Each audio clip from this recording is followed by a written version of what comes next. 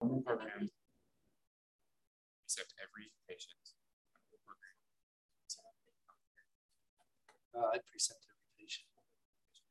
But I mean, the reason is because you're not going to do things the way you already do. Rub up against someone. You're growing as if someone conflicts the way you would.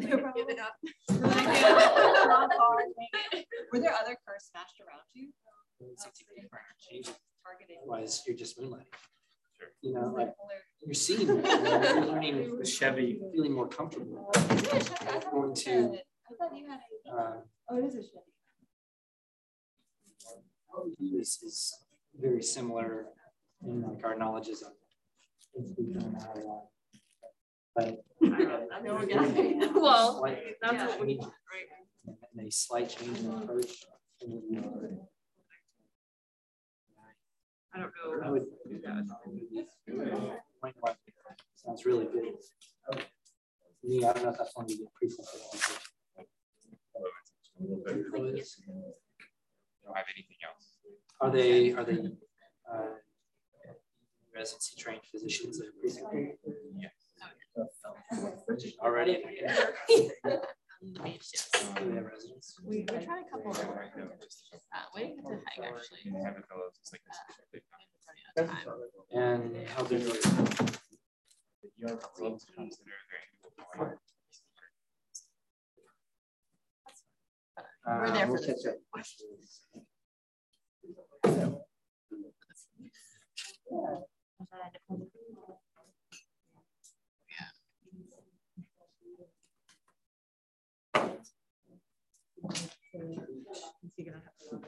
I do. I would just say, And we have till like 5 maybe. Yeah. Or everyone's here already. Okay, great. Yeah.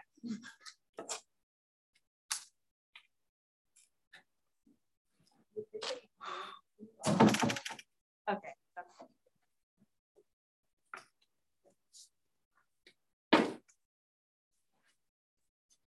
All right. Shall we?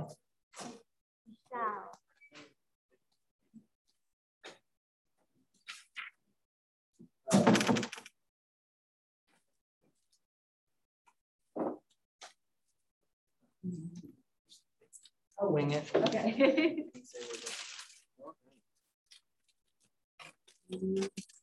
here's our whole.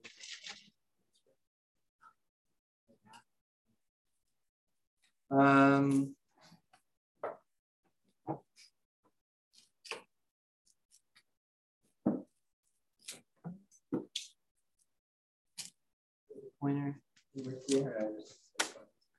Hey guys, I'm Eric Engstrom. I think I have worked with everybody here.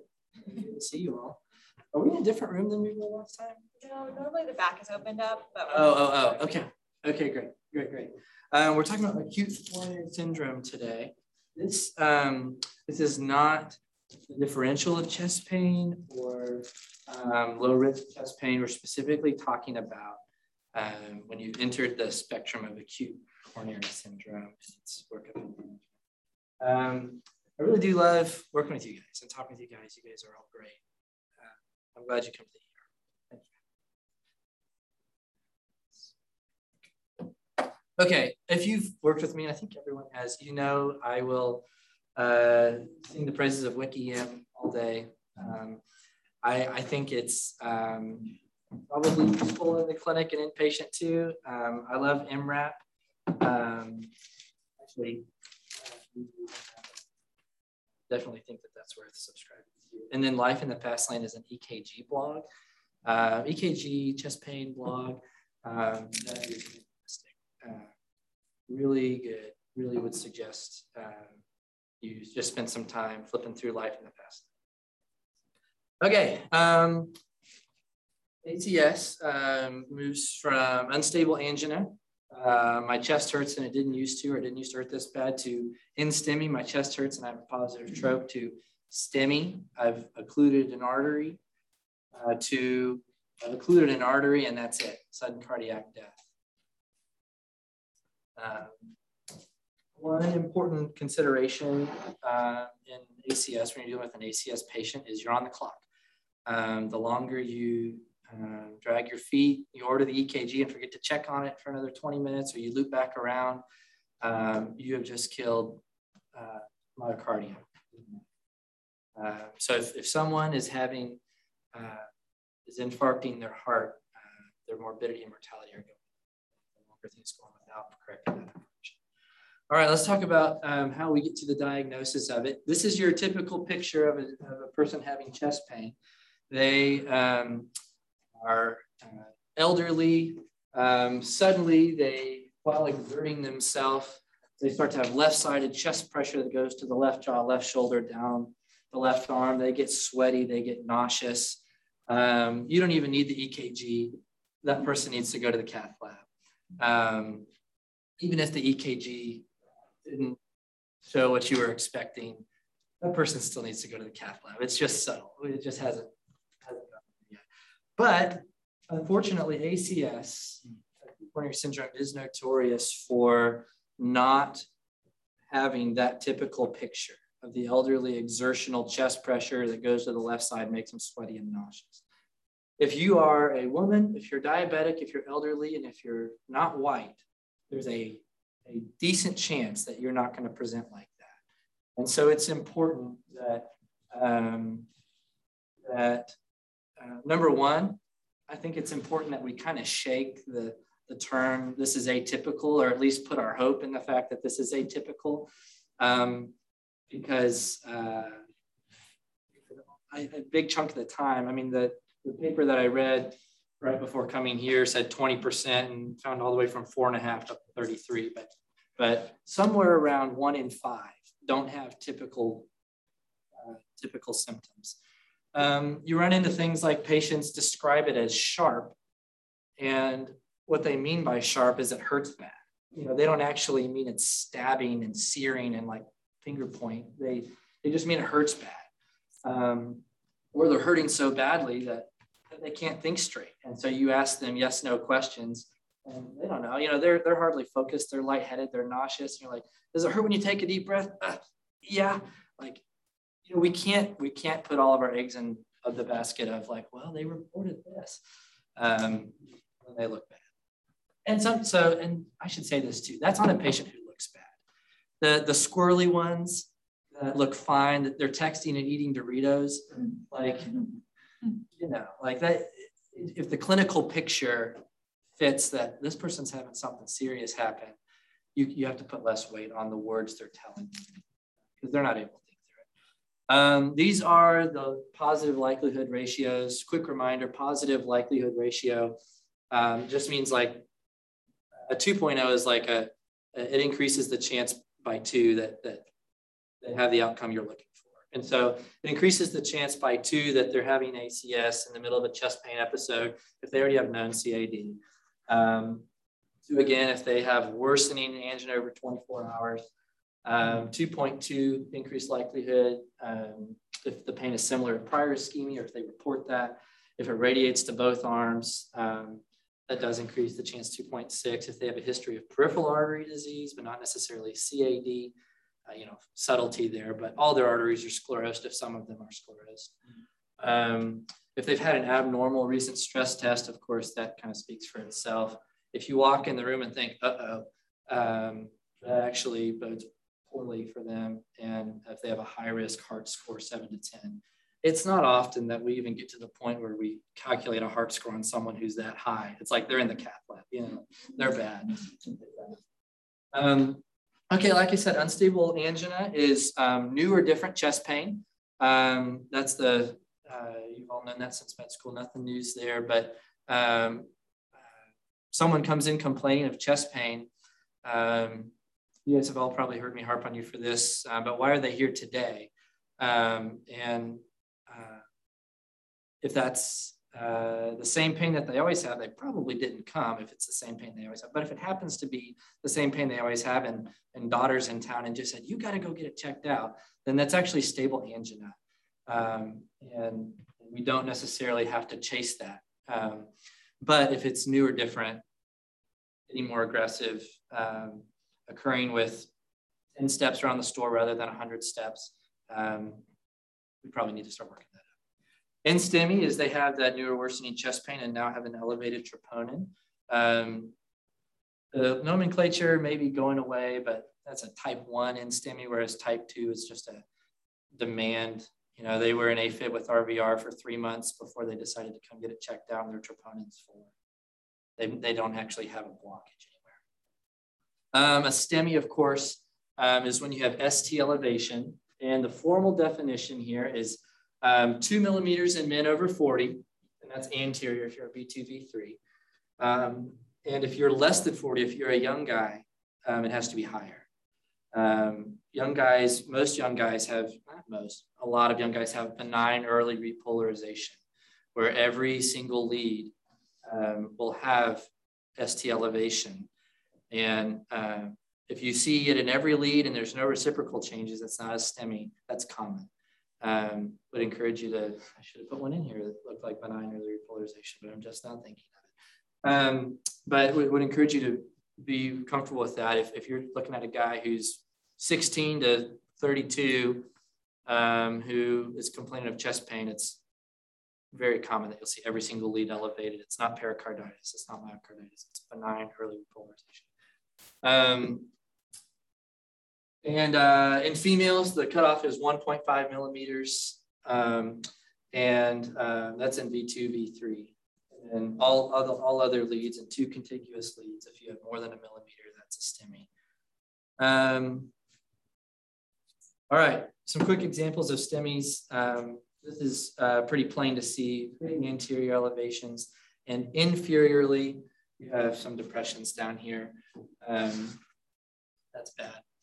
Another big bad anterior, again with inferior depressions. Big inferior STEMI, big bad 2-3 AVF, and AVL is, if you looked at the circle chart, remember the circle chart that's impossible to memorize? That's like upper left. And so if your inferior leads were down here, AVL is opposite that. And so you're going to see depressions up there. All right. Yes, ma'am, please. So with unstable angina, it sounds like it's a purely clinical diagnosis because you may not see EKG changes and you may not have a troponin change. 100%. Okay. Purely clinical, purely history. Yep. And it helps. The majority of people who are diagnosed with unstable angina have known CAD. If you are calling it unstable angina, that's in your differential of a new chest pain, but it's pretty hard to call it unstable angina when you don't even know whether they have a coronary lesion. Yeah. Known CAD means they had a cath. Known CAD means they've had a cath. They've had a coronary CTA, a CTA of the heart that showed calcifications or atherosclerosis, or they've had an abnormal stress test. And frankly, I don't distinguish a whole lot. If they have known peripheral artery disease, I mean, you know everything's calcified. They have carotid artery disease, they have coronary. But known CAD is history of a heart attack, or they've had either one of those 3 abnormal tests, CTA of the heart, abnormal stress test, or now I should say this. There's a caveat there. If there are some false positive stress tests, that happens. And so if it was never followed up on, with a cath, you can't put all your eggs into that. The person for sure has CAD. I don't know, maybe 10% of them are falsely positive. But yeah, it's known CAD is unstable angina. But here's the problem. Okay, all right, you guys who have worked with me know this is my favorite thing to do. Quiz question. Who are we gonna pick on? It's okay, anybody. What is a STEMI? This is a little bit of what am I thinking question. What is a STEMI supposedly representing? Why do we get our... Okay, transmural infarction, what causes that? Yeah, a coronary artery is occluded. A STEMI is supposed to represent that a coronary artery is occluded. That's problematic though, because there are occlusions of coronary arteries that do not show up as STEMIs. And there are STEMI mimics that, you know, hypercalcemia and some other things that look like STEMIs and aren't. But I don't care so much about false positives. They went to the cath lab and, well, they didn't need it. Like, I care more about they needed to go and they didn't. This is kind of interesting. Here in the last couple of years, let me explain this real quick. I think probably in 10 years, we're going to not be using the term unstable angina and STEMI anymore. I think we're going to be talking about it in terms of an occlusive myocardial infarction and a non-occlusive myocardial infarction. That's kind of where things are going in the last 3-4 years. It takes 17 years on average for something to be mainstream from the time it enters the literature. So it may be longer than 10 years. But in 2018, this paradigm was proposed and it's picking up steam, and the bigwigs all use this nomenclature now. But of course, I just heard of it for the first time this week as I was researching. So, but I bet you this is where we're going. So this is problematic.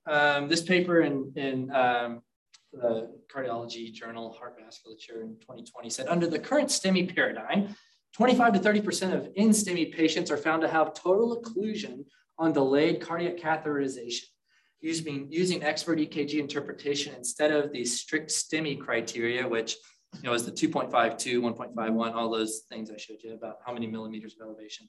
Cardiologists are able to reclassify 28% of in-STEMI as having an acute coronary occlusion responsive to immediate reperfusion. So that's problematic.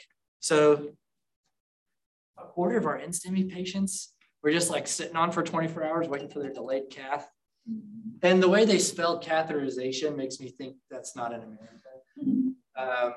So maybe it's the Brits that are killing all their hearts.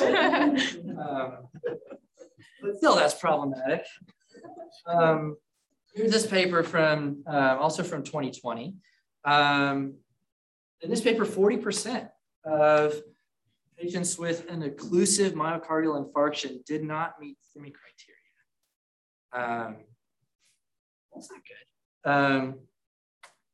It's just based on the fact that this is older nomenclature, like before they necessarily did cardiac caths. Like, is that why?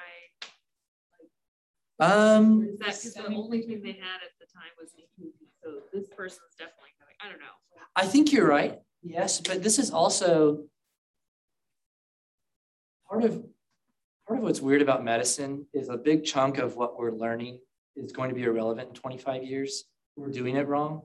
You know, like, you just know that whatever we're doing and learning as cutting edge now is wrong, and it will be changed. And as in the 40s was the first time EKGs became a thing. And they started to learn, like, oh my gosh, we can predict when someone's about to die from the sticker on their chest. And then 60s, 70s, we start cathing people and learn, like, oh wow, you can tell where the blockage is. And then 80s, 90s, it's like, oh wow, you can actually predict fairly well that this pattern means that it's blocked and you got to go now. And so, I mean, just now, you know, we're getting to the point where we realize, and in the 70s, 80s is when we started calling it STEMI and STEMI, when we learned what it was, and we're realizing now, like, shoot, we're missing some of these blockages that we could have done something about. I don't know if that answers your question, but okay. So these are some commonly missed occlusive MIs, just to switch to the other nomenclature. STEMI equivalent would be another way I would say that, but some commonly missed. So technically that to that is like maybe 1 millimeter if you hallucinate just right. Maybe kind of sort of there a tiny little bit. But what these guys who are coming up with the 25 and 40% numbers are suggesting that any degree of ST elevation in the inferior leads with an AVL depression, remember AVL is opposite inferior, is likely to be an occlusive MI. So this patient, where I pulled this EKG from, this was not a St. John patient, but this patient was labeled an NSTEMI. And by the technical definition, I think they could have gotten away with that. Like that's probably less than 1 millimeter there. That's for sure less than 1 millimeter. And those are the two contiguous leads there.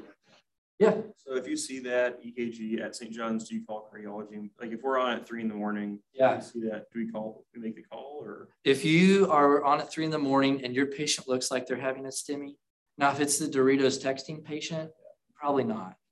But what I'm hoping to emphasize over the course of this is that your history and your context matter a whole lot. If the patient looks bad, even if the EKG doesn't, you should probably be calling cards. And that's for two reasons. Number one, in 10 years, we'll know about 20 more EKG patterns that we don't know about yet that are actually occlusive MIs. And all of us relatively are rookies at this.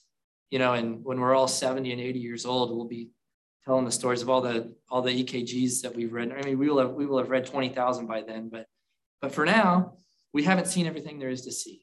And so if the patient looks bad in front of you, regardless of what the EKG looks like, I'd call them. But yes, to answer your question, if I saw this walk through the ER, I would call them emergently in the right context. Yeah, patient comes in, hey, my chest hurts. Yeah, I did have a little bit of jaw pain. Then like that's enough. Like, let's do it.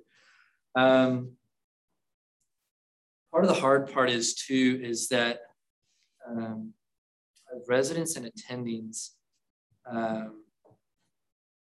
we have to put in a lot of work for our patients.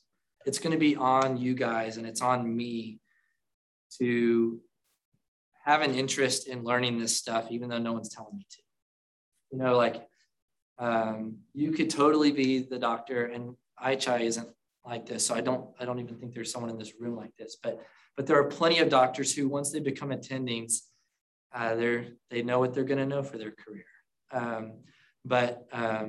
It is on you to scroll through the life in the past lane and be up to date on what's happening in the EKG world. It's on you to know what subtle findings on EKG you're looking for. Okay.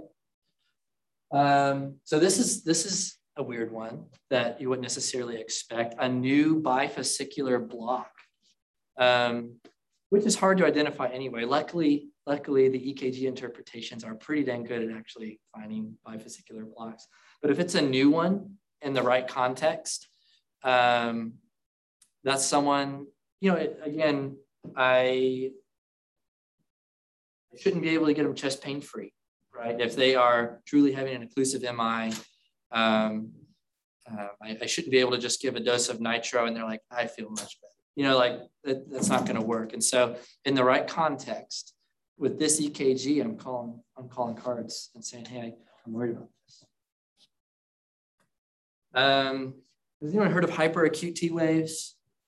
The basic premise is that infarcted cardiac myocytes are giving off local potassium and just locally making the T waves bigger. Does that make sense?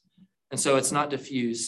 They're not bathed in potassium. That makes it all, it's inferiorly. So this is what makes this T wave different, which is kind of subtle. It really is. It's subtle.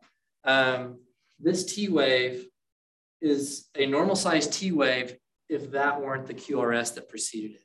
Your T wave should be proportional and smaller than the height of your QRS. So like, you see how big this QRS is? That has a normal T wave behind it. It should be smaller than, same with this and all these other ones. But here, all of a sudden, like we have a dinky QRS and a big old fat P wave. And the other thing that's different about this is it's a little bit more symmetrical. Normally you have a little bit more of a slope up, a steeper slope up. But it's subtle. It's really subtle. That's the most subtle one I've ever seen, by the way. It gets way better than that. Like most of them will not be that bad. That's an extreme example. But that again is an example of why if you look at that and you're like, man, I'm not sure, but the patient looks bad in front of you, this patient will look bad in front of you. And there are so many subtle EKG changes that we don't know, and you may not know, but if the patient looks bad, it is worth a call. Because time is muscle. All right, here's another subtle one, right? We would probably just call this NSTEMI with a little bit of depression. But the problem is that there's no leads on the chest that are measuring what's happening directly behind the heart. And so the only thing you have in an EKG right on the front of the chest is reciprocal changes on the opposite side. And so if you see anteriorly in this anterior septal V1 through V4, if you see anteriorly that they are having ST depression, that's a posterior MI until proven otherwise. And you literally get a posterior EKG. Have you guys ever heard of that or seen that? You'll probably have to Google it because when I tell you, you'll forget, and that's great. Here's an offshoot. You ready for this? Medicine's weird, and your job is harder than mine because you have to know more than I do. You can't just say, go see your PCP. But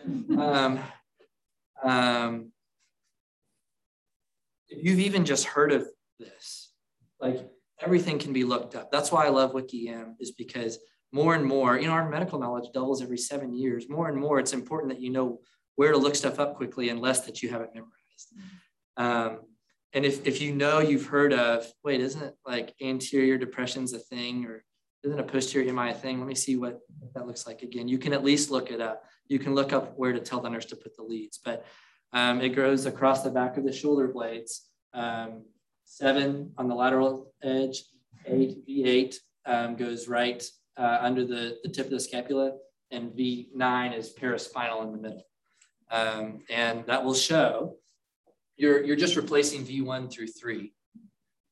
That will show ST elevation when you do that. Kind of bizarre. Seen something like that? Yeah, totally. Activated cath lab.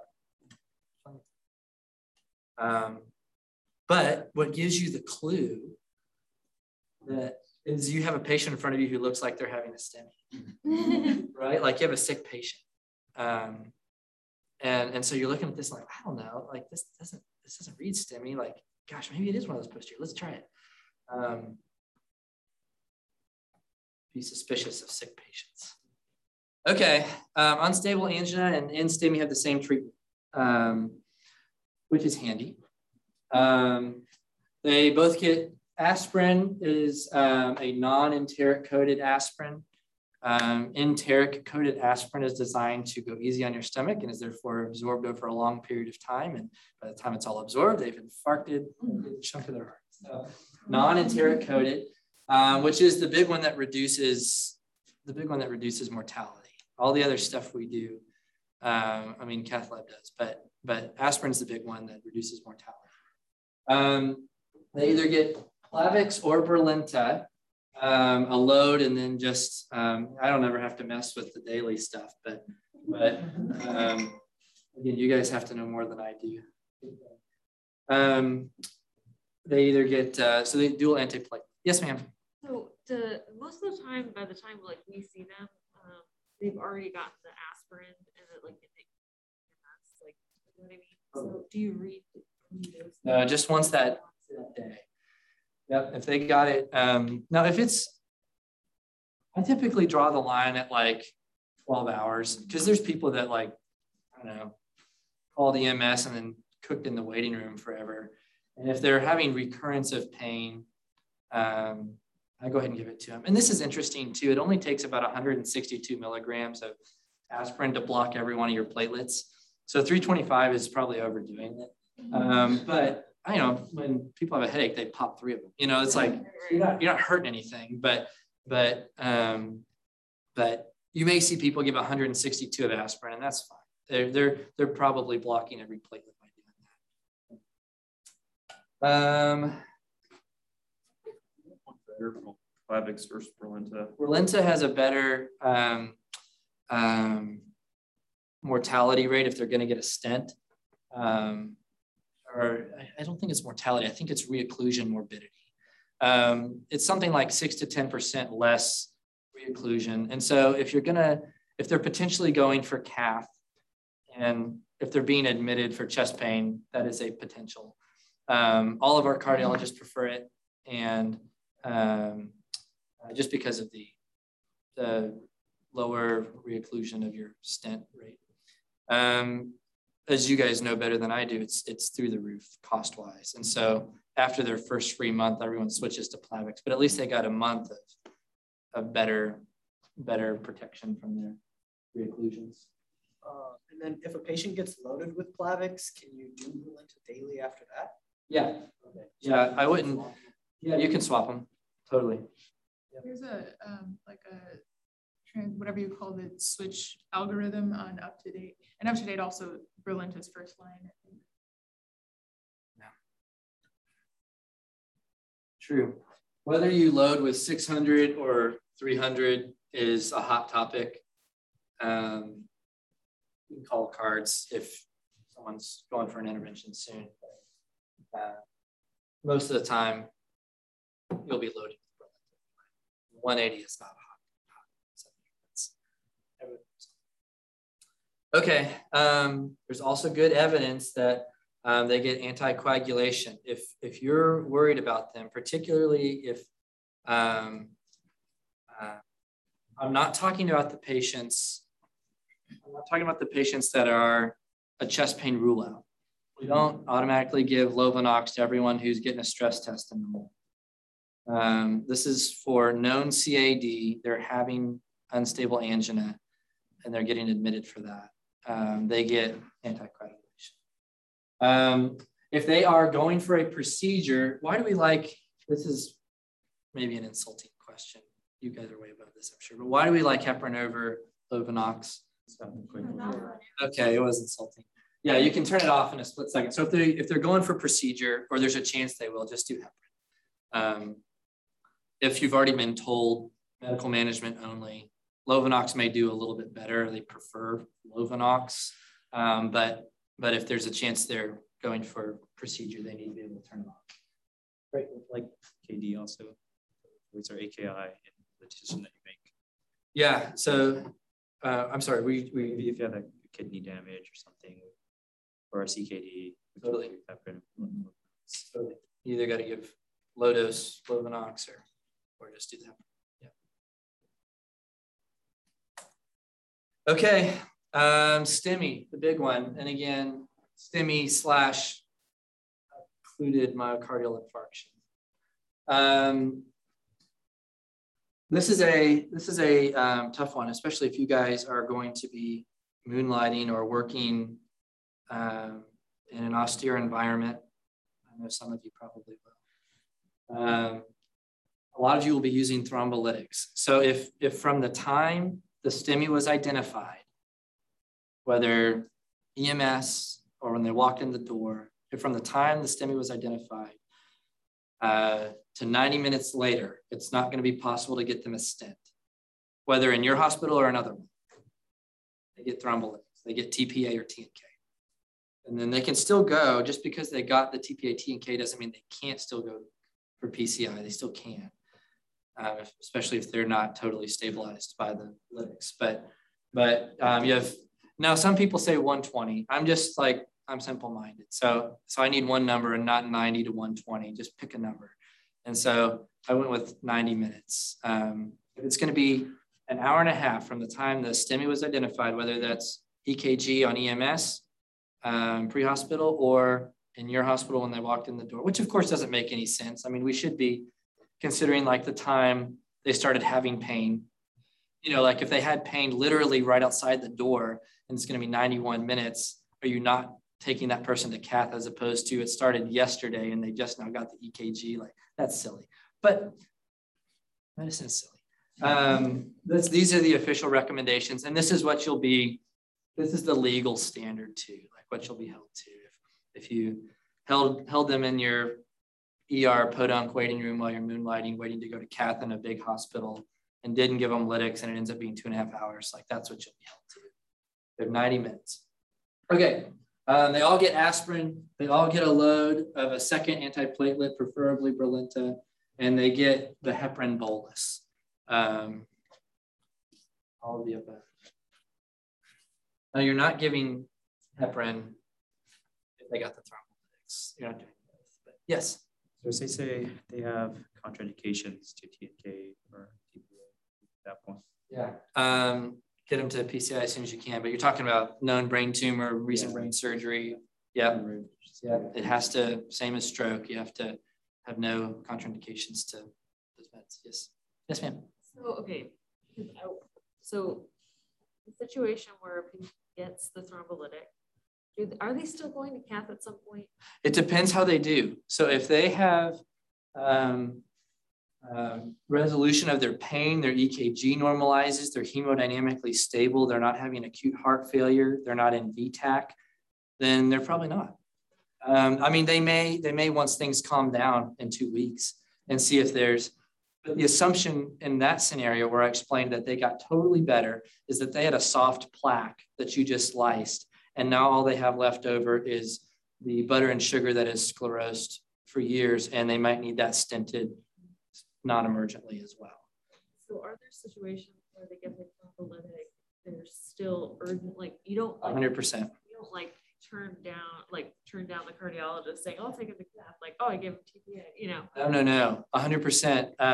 I would say more often than not, they're still going to go to cath. It's called a rescue PCI, by the way. If you've heard that term after thrombolytics, it's called rescue PCI. I don't know. That was probably some guy thought of that. I don't really know why it's called that. But after you've given lytics, and if they have any of the above that I mentioned, their EKG hasn't normalized. They're still having pain. They're having signs of acute CHF, or any electric instability, VTAC, ectopy, heart block, whatever. They're going to cath. A lot of things have to be made normal for them to not go to cath emergently. I guess just my question is, like, so thrombolytics getting a cath, like, do they do well? Like, after that, because yeah, you're going into an artery, you're manipulating arteries, and they're not going to clot. I know, it's scary. You're certainly at risk for, at higher risk for pseudoaneurysms and big hematomas, but all things that are non-life changing. If you move from having an EF of 55 to an EF of 25, that's life changing. So they do it. Yep. You're certainly at risk though of, now you would not do it if you had any of those contraindications because it's life changing over brain bleed from your tumor. You know, there's specific contraindications on MD calc to TPA. Check first. How soon after you give that? Instantly. I mean, your rate limiting step is how quickly they can get to the nurses and how quickly they can get the pump set up. But it's all started simultaneously. Anything else? Yes. Moonlighting, we see a STEMI, and then we do this, get them on bolus, start a drip, stable, do a cath. Yeah, we can get there in time. Correct. And so if you're moonlighting and a STEMI walks in, number one, most of you have my phone number. It would always be okay to like text me and call like, hey, this looks bad, and we'll figure it out. Number two, I'm going to tell you that, what are you doing calling me? Call a cardiologist. Yeah, you're on the phone instantly with the 2 or 3 places closest to you. And if in 10, 20 minutes, you can't establish that they're going to get a stent within 90 minutes of identification, then yeah, you're going to pull the trigger on lytics because time is muscle.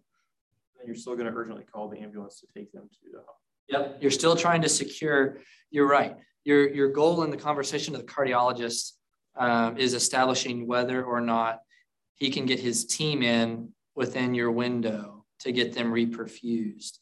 And if it's going to take him, if they're all driving in from a ways away and it's going to take him 2.5 hours from the time it was identified. You're going to push lytics, and he's still probably going to take him 2.5 hours from now. But you're going to go ahead and give the lytics. There's certain things you have to do to make sure they're stabilized before you can ship them out. So you can't transfer something who's like. Well, they have to be stabilized to the best of your ability. And so if they need a surgeon and are bleeding into their abdomen, you are not going to have them stable. If they need, it is reasonable. It is reasonable that a person who has a GCS of 3 and is not breathing on their own needs an airway before they leave. Like that's, and honestly, if you guys were moonlighting and like felt iffy on airways, number one, videos save everybody, video scopes. Number two, your local medics will probably feel good about it. You can always call your medics and be like, hey, I need help. I got a bad airway. And yeah, just go ahead and crack them. Call Caleb, he'll crack them for us. These cocky surgeons. That's really good. So you call the medics. Yeah, totally. Because they will have done hundreds. I mean, if you guys are in the middle of nowhere and you know, that old crusty medic that every other word is the F-bomb, like he's going to save that guy's life. Have you ever done the percutaneous wire? Only on cadavers. I haven't ever had to do that on a person or a live person. I'd be more than happy to talk airways with you guys sometime too. You should be rest assured if you're moonlighting that the vast majority of a huge percentage of your airway problems can be temporized with an eye gel or a LMA. Have you guys heard of what I'm talking about? These supraglottic, above the glottis airway devices. It's not an ET tube that goes into the trachea, so you don't have to be able to see anything. You literally cram it to the back of their throat until it won't go any further, and it occludes the esophagus, and the only place the air can be exchanged is in the trachea. It has saved you temporarily. It'll buy you the time you need to transfer them. That can be you stabilize the airway for now, unless the problem was angioedema or like something occlusive. You know, the supraglottic airway isn't working, but if they're just not breathing, that will work. Yes. So one question. So they're unSTEMI, but then they're cardiogenic shock. Then we ship them out, but then they need like, do we send them with epi or the drip, or what do we do? So if they are in cardiogenic shock and it's from ACS, whether STEMI or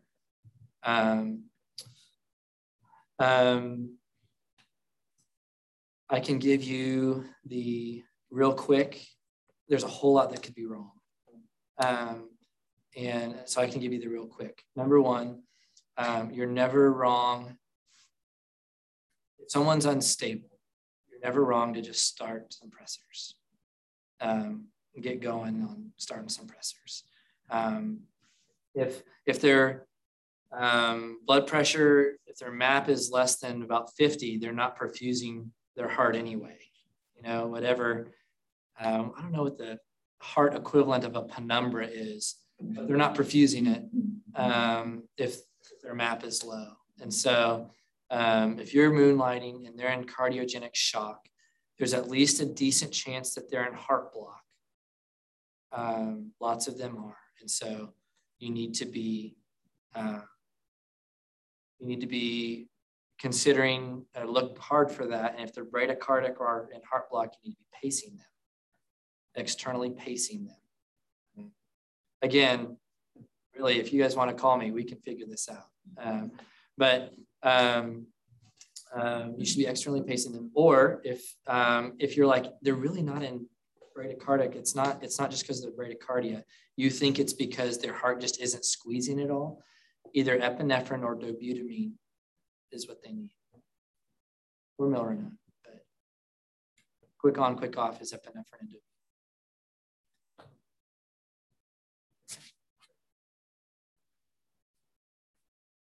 Anything else?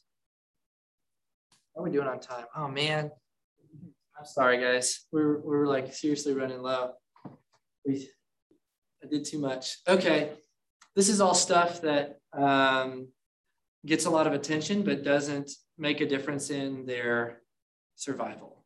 So nitroglycerin, there's a couple, one theory of how it works is it's dilating the artery. But of course, what's problematic with that theory is that we actually know it dilates veins more than arteries and it reduces preload. And so anyway, if they're having an NSTEMI or unstable angina, nitro should be able to relieve their pain. If nitro is not relieving their pain at all, I'm calling cards.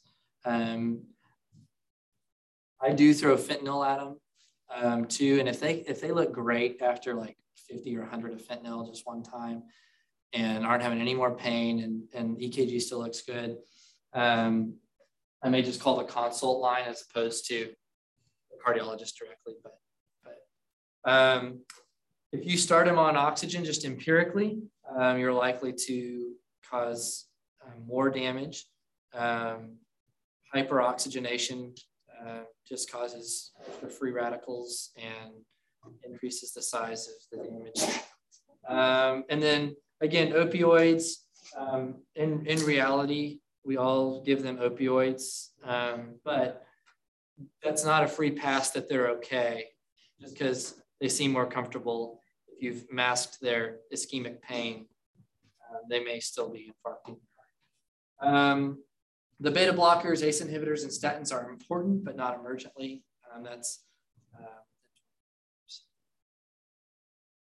Great. Okay, here's where people mess up. They forget, they check one EKG in someone who looks bad and forget to check another one. If in someone who looks bad, if there's an occlusive myocardial infarction, the EKG will be evolving.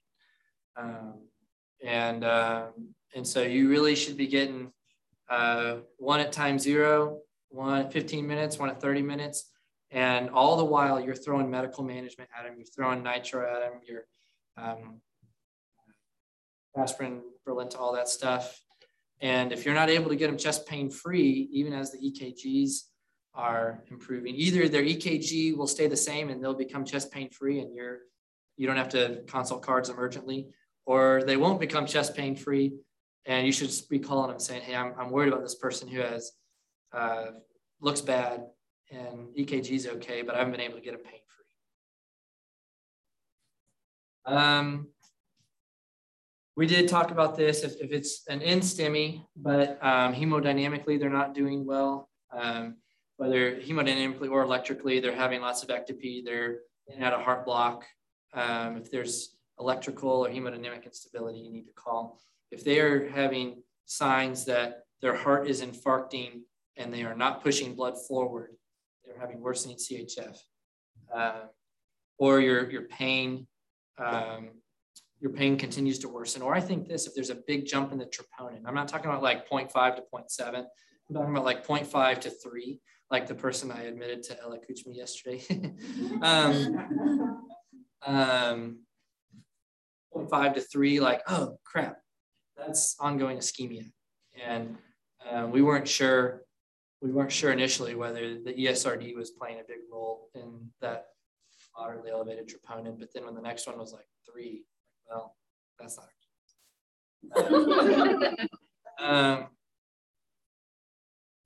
But here are the subtle signs of occlusive MIs on EKG, and just because you'll get into a fight with a cardiologist if you really stick to your guns on this, which I'm not saying you shouldn't. If your patient needs an advocate, you be their advocate.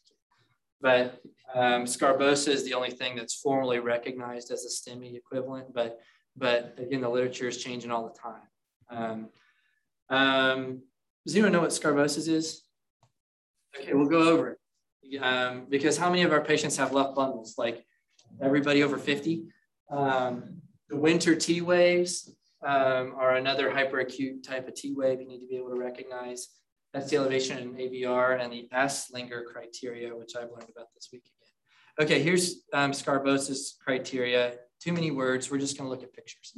So this is a left bundle branch block, yes. And I'll stop at 5, but I'm not on any time crunch. I know that you people have kids and lives and are hungry. And so I can stay and chat, or we can do this, but please feel free to get up and walk out. I won't even be offended. Scarbosa's criteria, or do we need to shut the room down too? I mean, okay. Before we talk about Scarbosa's, let's talk about left bundle branch blocks.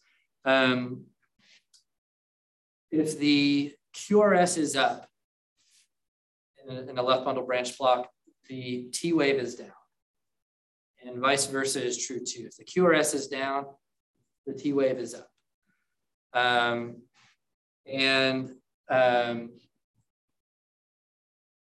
that's just kind of a neat way to, when you see an ER doctor, especially like an ER resident, trying to interpret whether a patient with a left bundle has ischemia on their EKG, you'll like hear them muttering to themselves while they point with their pencil, like down, up, down, making sure that the QRS is up and the T is down, the QRS is up, and the T is down, and when the QRS is down, the T is up.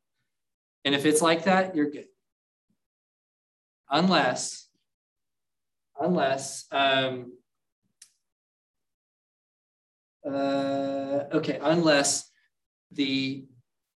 the down is down too far on the T wave or the up is up too high. Your space, so that makes really good sense, Eric. Okay.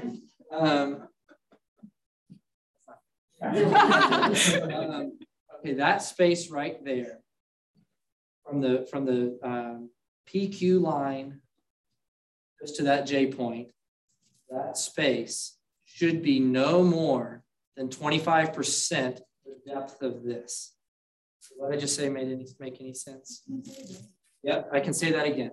So this line right here, and I'm cutting off. So this isoelectric line, like this is where electricity is neutral right here. Is that, we agree on that? If the R wave above that isoelectric line is more than 25% what's below the line, then that's inappropriately elevated ST segment. Does that make sense? It's too high.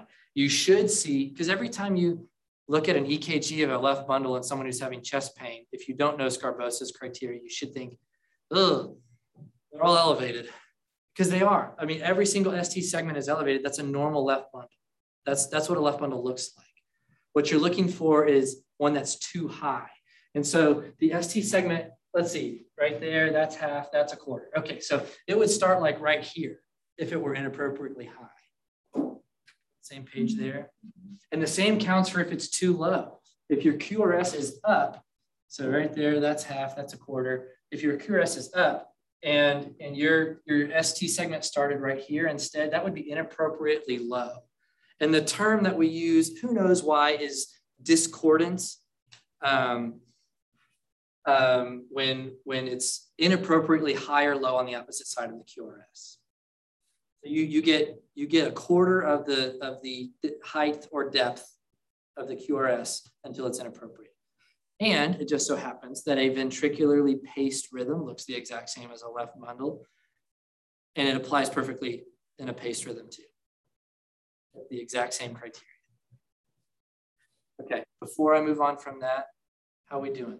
Anybody have any questions? Truly, this is tough, and it took me years of looking at it. I would love to try to answer questions.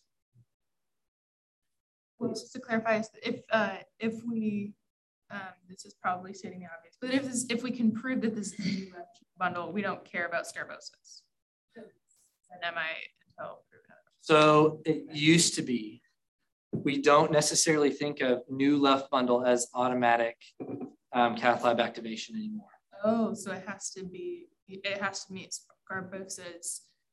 A new left bundle probably goes in the same category as inverted T waves or maybe some subtle ST depression as like, oh, well, subtle, if you see ST depression, that person has a bad heart. But you certainly see inverted T waves that are not all bad. Some of them, that's just what their new EKG looks like. Left bundles used to be universally considered a STEMI equivalent and no more. If I don't know if new left bundle was on our list of like likelihood ratios. It increases the likelihood that there is an event happening, but it's not a guarantee that there is. And so, especially if they meet Scarbosa's criteria in a new left bundle, then you're activating, that's a STEMI equivalent. If it's just a new left bundle and the patient looks bad, I'm still calling them because the patient looks bad. And like, hey, I have an abnormal EKG. You want to take them emergently. It's at least worth a call, but it's not an automatic 4-fire alarm. Are we on the same page there? All right. So this is discordance when the EKG and the T wave are on the opposite side. So you've gotten 2 out of the 3 criteria already. The third criterion is a little bit easier. If the QRS and the T wave are on the same side, concordance, that's bad. They're not supposed to be. Like I said, when you're reading an EKG of in a left bundle branch block or paced rhythm, you should see that the QRS and the T wave are on opposite sides, down, up, down, up, down, up, up, down, up, down, up, down. And if they're not, if you see one where they're both like up, up, like, uh-oh, that's not supposed to be true. If the QRS and the J point are on the same side of the line, either up, up, or QRS and J point both below, those are both ischemic STEMI equivalents. Are we tracking? I might have the same question, but so we're looking specifically at the J point. We can't just look at like that bottom right corner. I would look and think, just looking at the T wave, that it's opposite the QR. Yes, forgive me if I've been unclear. Thank you for that. You're looking at where the ST segment or the J point, where the ST segment initiates, where it starts, or the J point. Yeah.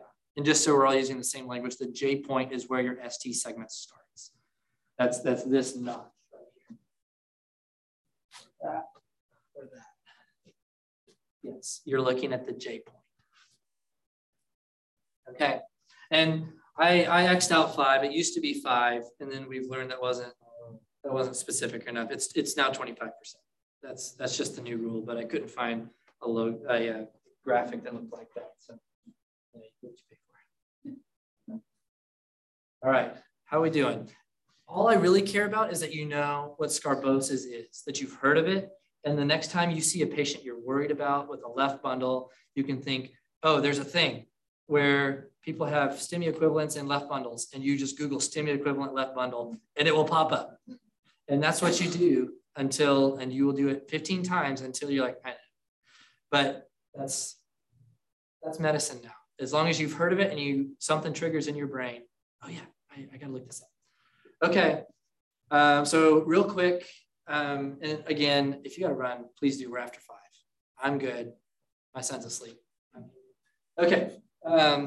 This is a paced rhythm.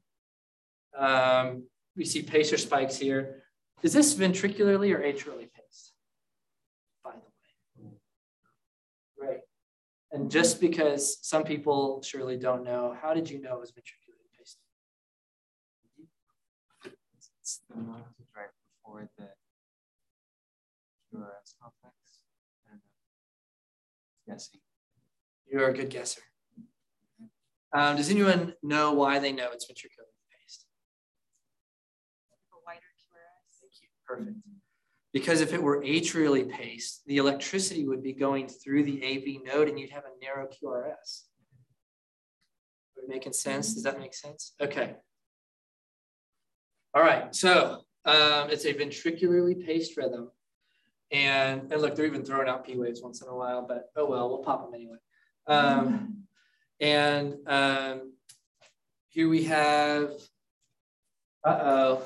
the QRS and the J point are on the same side of the line. That's a down, down. QRS and J point are on the same side. That's not supposed to be that way. So that's Scarbosa's criteria. All right, let's see again. Okay, here we go again. QRS, this always confused me.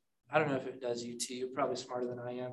There's a deflection down first. So how do I know if I count this as a down QRS or an up? It's whatever the majority of the QRS sits, whatever side the majority of the QRS sits on is how it counts. Okay. So this is an up QRS with a J point that's above the line.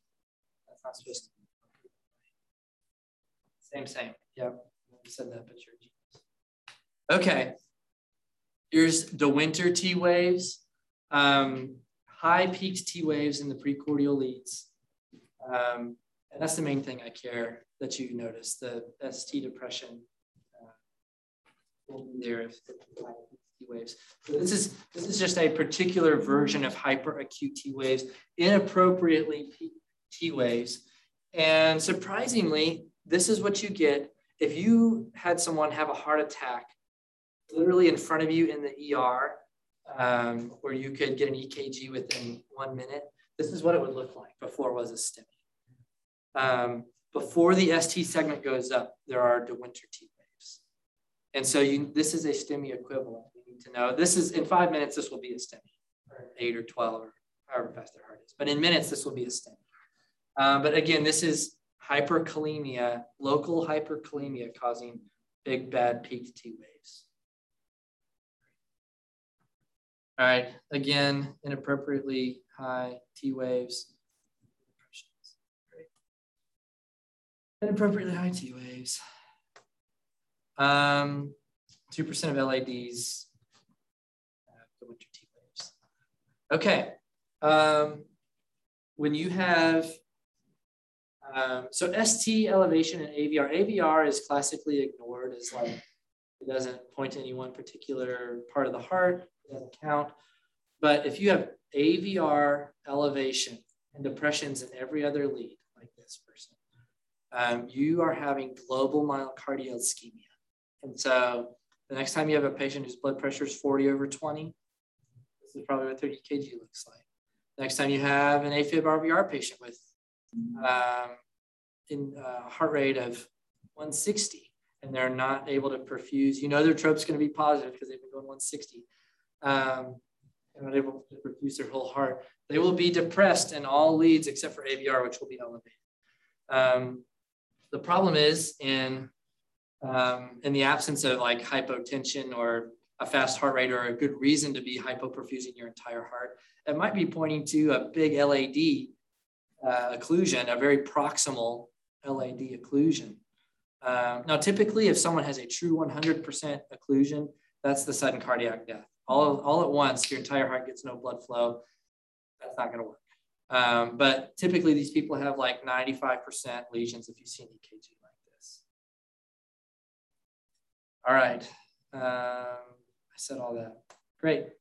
Here's one that I think you would believe. We'll just look at it.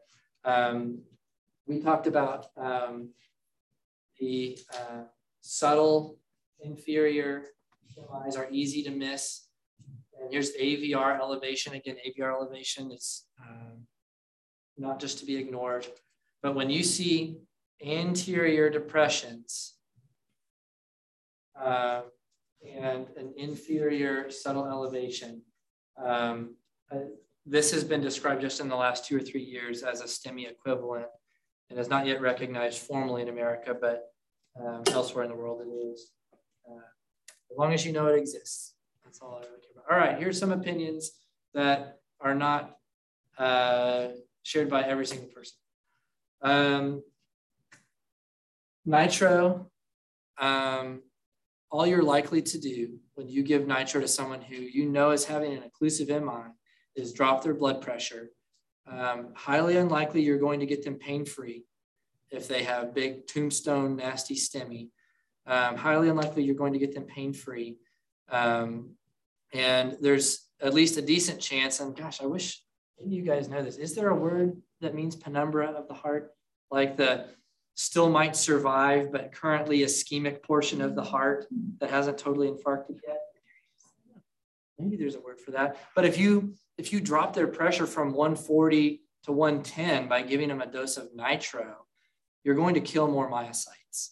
And so it's a reasonable thing to give someone nitro who's having an NSTEMI or who is having angina, and you're just trying to maybe dilate that artery a little bit more and get a little bit more blood flow through there.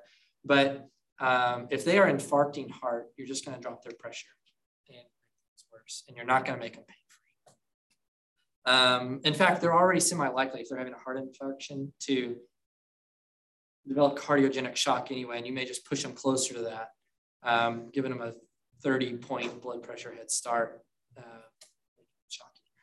Okay, I've already made this point, but we overuse and over depend on atypical chest pain given the number of people that have atypical symptoms. If someone is suffering, they are not in the right mind to give you a clear answer on the exact nature of their pain. People use the word sharp to mean, it hurts bad. And so I would not bank on atypical symptoms if the patient looks bad. Now, if you're trying to build up your chart in a patient you're not worried about, I do this all the time. If you're like, this person came in with a bag of Doritos, ate an entire burrito during the ER visit, and also complained of the atypical features, I'm not worried about that patient. Okay, great.